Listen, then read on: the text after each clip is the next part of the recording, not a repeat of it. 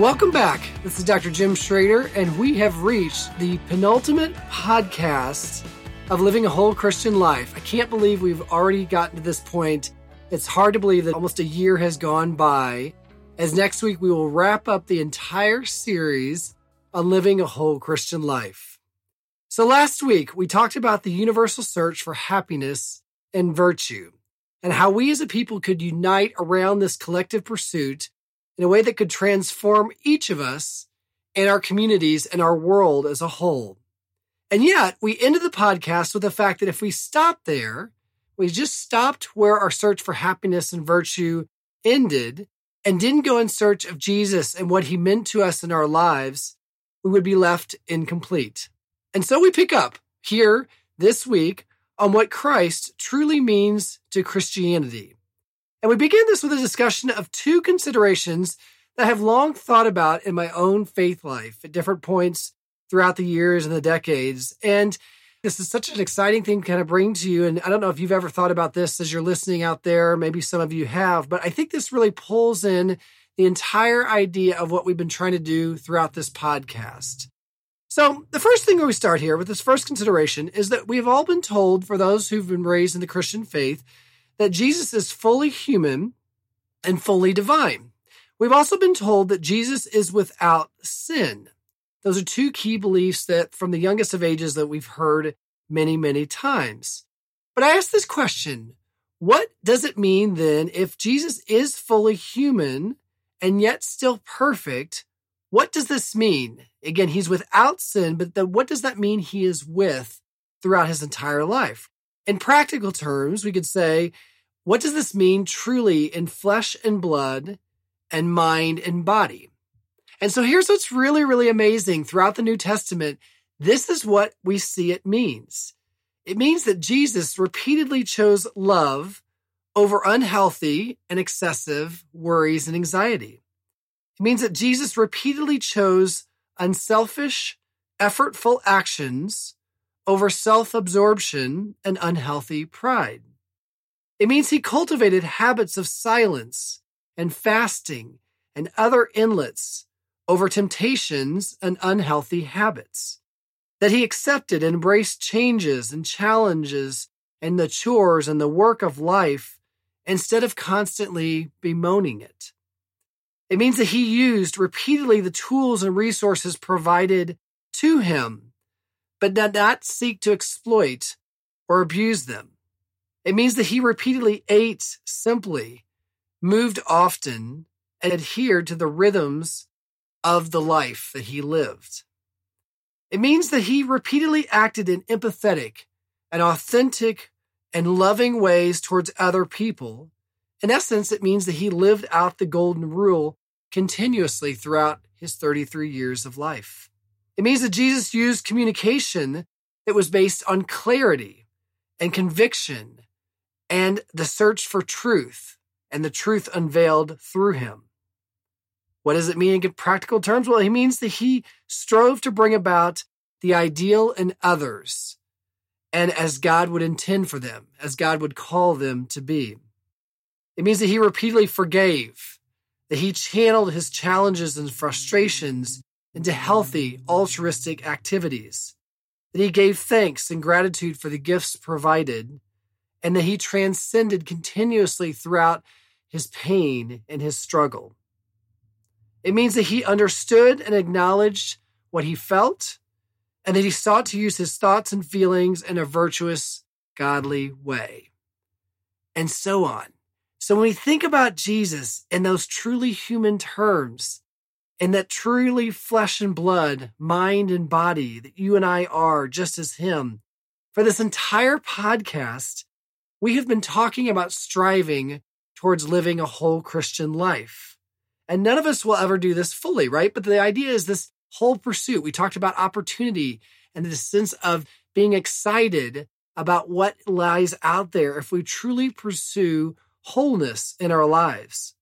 But I wonder, for 50 plus weeks of listening to this podcast, of this discernment, right, of my own search, of our own kind of challenge around this, have you considered that there really is one person who lived the whole Christian life, and that was Christ himself. So not only does our salvation run through him, but what's so beautiful about this and what so excites me when I think about this is that so does our model of holiness with a WH run through him. That if we're looking for someone to say, well, who really pursued the whole Christian life? Well, in some ways it seems obvious, but I don't know, honestly, until I really got into this pursuit myself, I ever really thought about that it's Jesus. It's the one person who lived holiness completely through the search of wholeness. And that's what's so wonderful about the New Testament and then all that we have learned about him. And so I think about this idea. There was a movement a ways back when I was younger, and I haven't heard as much lately, but obviously it still remains, that there were bracelets and shirts and all sorts of things with WWJD.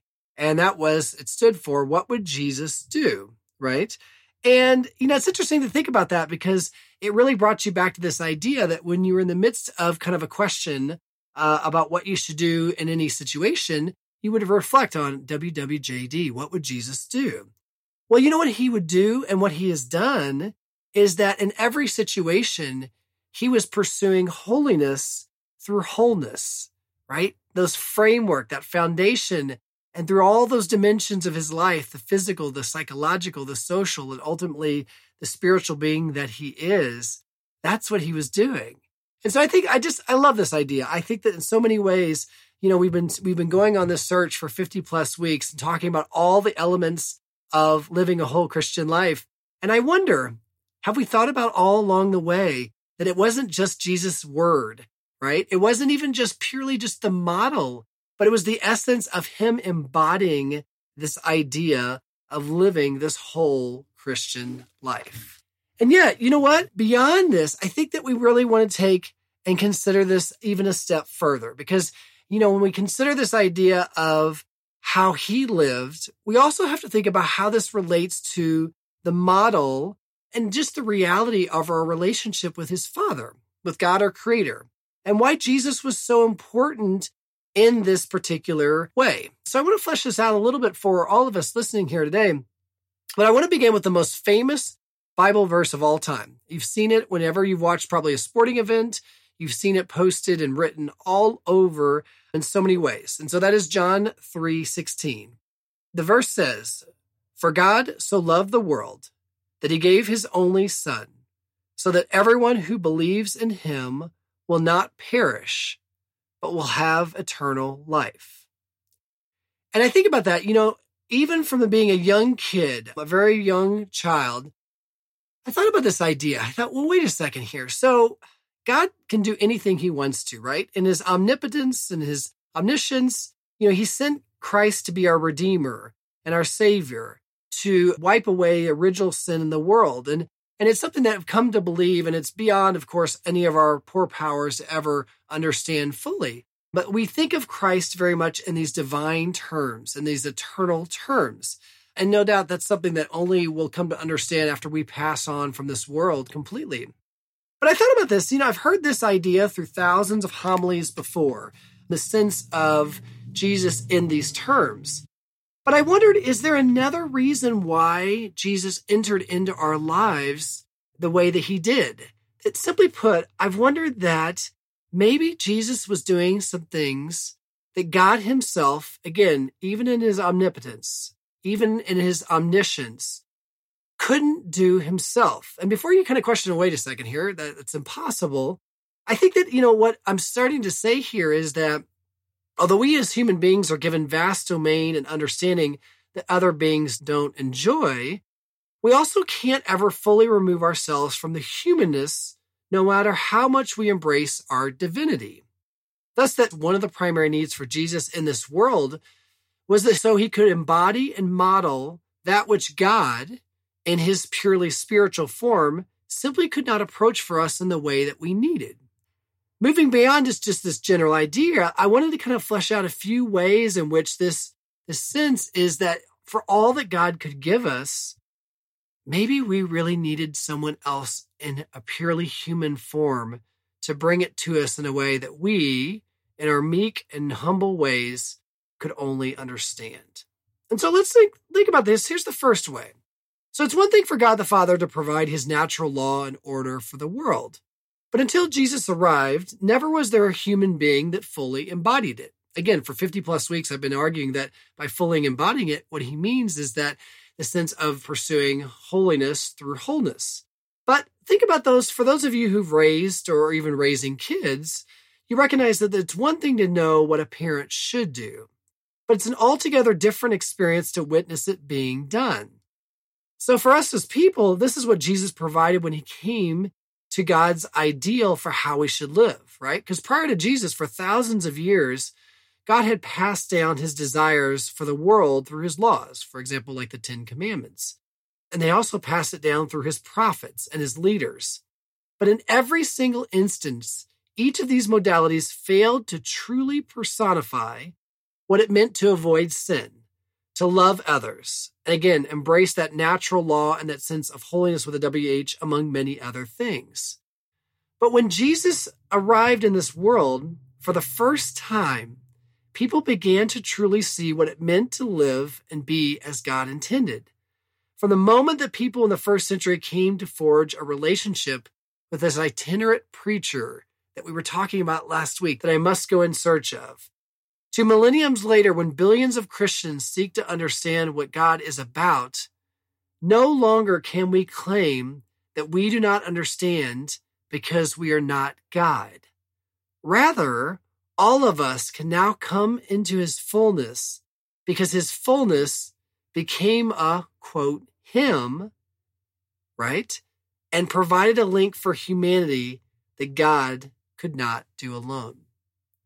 But beyond this obvious reality, in many ways, there's another game changer the moment Jesus became part of his own ministry.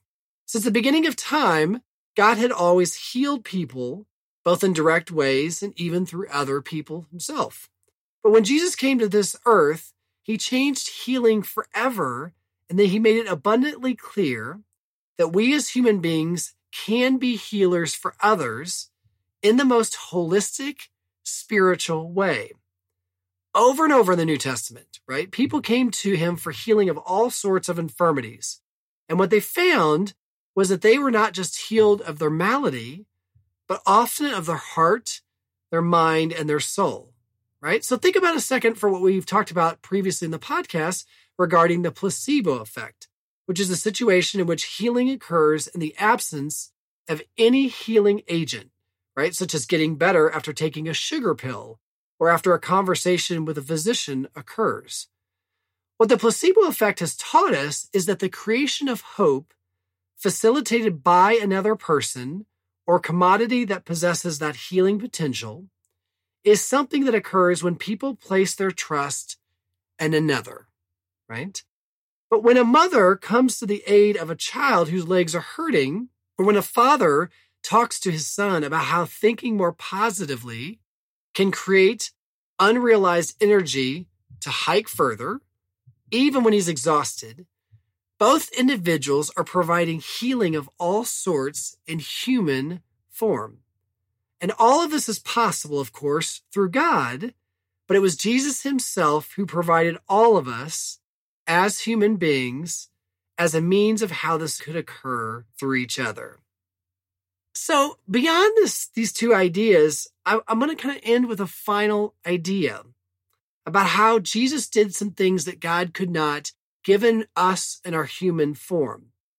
And it's said throughout the Bible, and we've talked about this a number of times in the podcast itself, that it's no less than 365 times God tells us to not be afraid and to trust and love him fully at times, no matter what the circumstance is.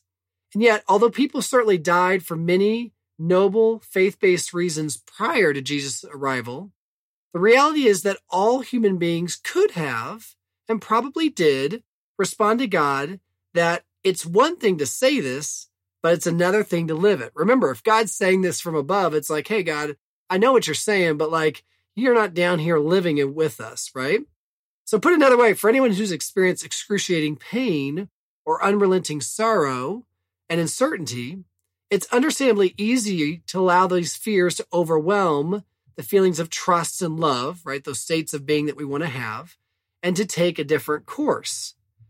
But as Jesus' ministry continued and we saw him persecuted and assaulted and undermined and betrayed and ultimately crucified and killed, he truly became the personification of what it means to not let fear lead the way. So unlike God, Jesus struggled with frustration and disappointment and sadness and ultimately fear as exemplified in the culminating moments at Gethsemane. But he never altered the course for what it should be. So God may have long told and reassured us that if we trust him, all will work out in the end. But he needed Jesus to show us the very human, painstaking way in which we could make this happen. I mean, truly, Jesus was and is the social dimension. Jesus truly is the psychological dimension. Jesus truly is the physical dimension that we may have never known that we desired so much in this world from the beginning of humanity until now. But you really get the sense that God knew that we needed him. And you know what? It's almost back to the idea of Genesis, when God knew that even though he had created this amazing universe, this amazing world full of just remarkable animals and the natural wonders and everything else, there's that moment in Genesis when God realizes that man needs someone else like him, right? And from flesh of flesh, God ordains and creates woman to be with man in Genesis. And that moment then translates itself thousands of years later when Jesus comes to us and God says, look, I think you even need more. I think you need to see that all that I'm saying to you, that my son can embody that sense of pursuing wholeness through holiness, that he can embody the sense of those commandments, that he can embody the sense of not allowing anxiety and fear to overwhelm the perfect love that I desire for you. And when we think about it this way, and we think, wow, I mean, what a most remarkable gift that God could give us, right? And this is what makes Christianity so unique, that in all the major religions of the world, there's only one religion where God says, hey, I'm not just going to tell you what you need to know. I'm not just going to pass along the truth. I'm not just going to give you the commandments. I'm not just going to create the world. I'm not just going to give you everything you need to know. But here in this Christian faith, in our Christian faith, God says, I'm going to give you my son. And I'm going to give you my son so he can embody everything that I've been telling you, that it means to live in my presence, to live in my love. And ultimately, I'm going to let him pass on through the most excruciating of ways, and in ways that if you ever struggle in your own life, if you ever wonder, is it worth it? If you ever wonder if you can continue to go on, that I'm going to give you to him, to you, to say, all things are possible with me. So, in the end, Jesus may very well have come to wipe away our original sin and provide salvation for all humanity in some ways that God could not, although we'll never understand that completely. But I'm perfectly fine acknowledging not only my ignorance in all this matter, but the fact that I believe, and I think that when we think about the New Testament, that God says, I brought my son to you so that Jesus can provide for you what I cannot. For you are not of my ways, and my ways are not yours. So in the end, it's God's ultimate wisdom. It seems that he humbled himself to share in our humanity, not just as an ultimate gesture of love and humility, but maybe out of necessity for those of us he created. Maybe he realized that sometimes we just need one of our own. This is Jim Schrader. Be holy, be whole.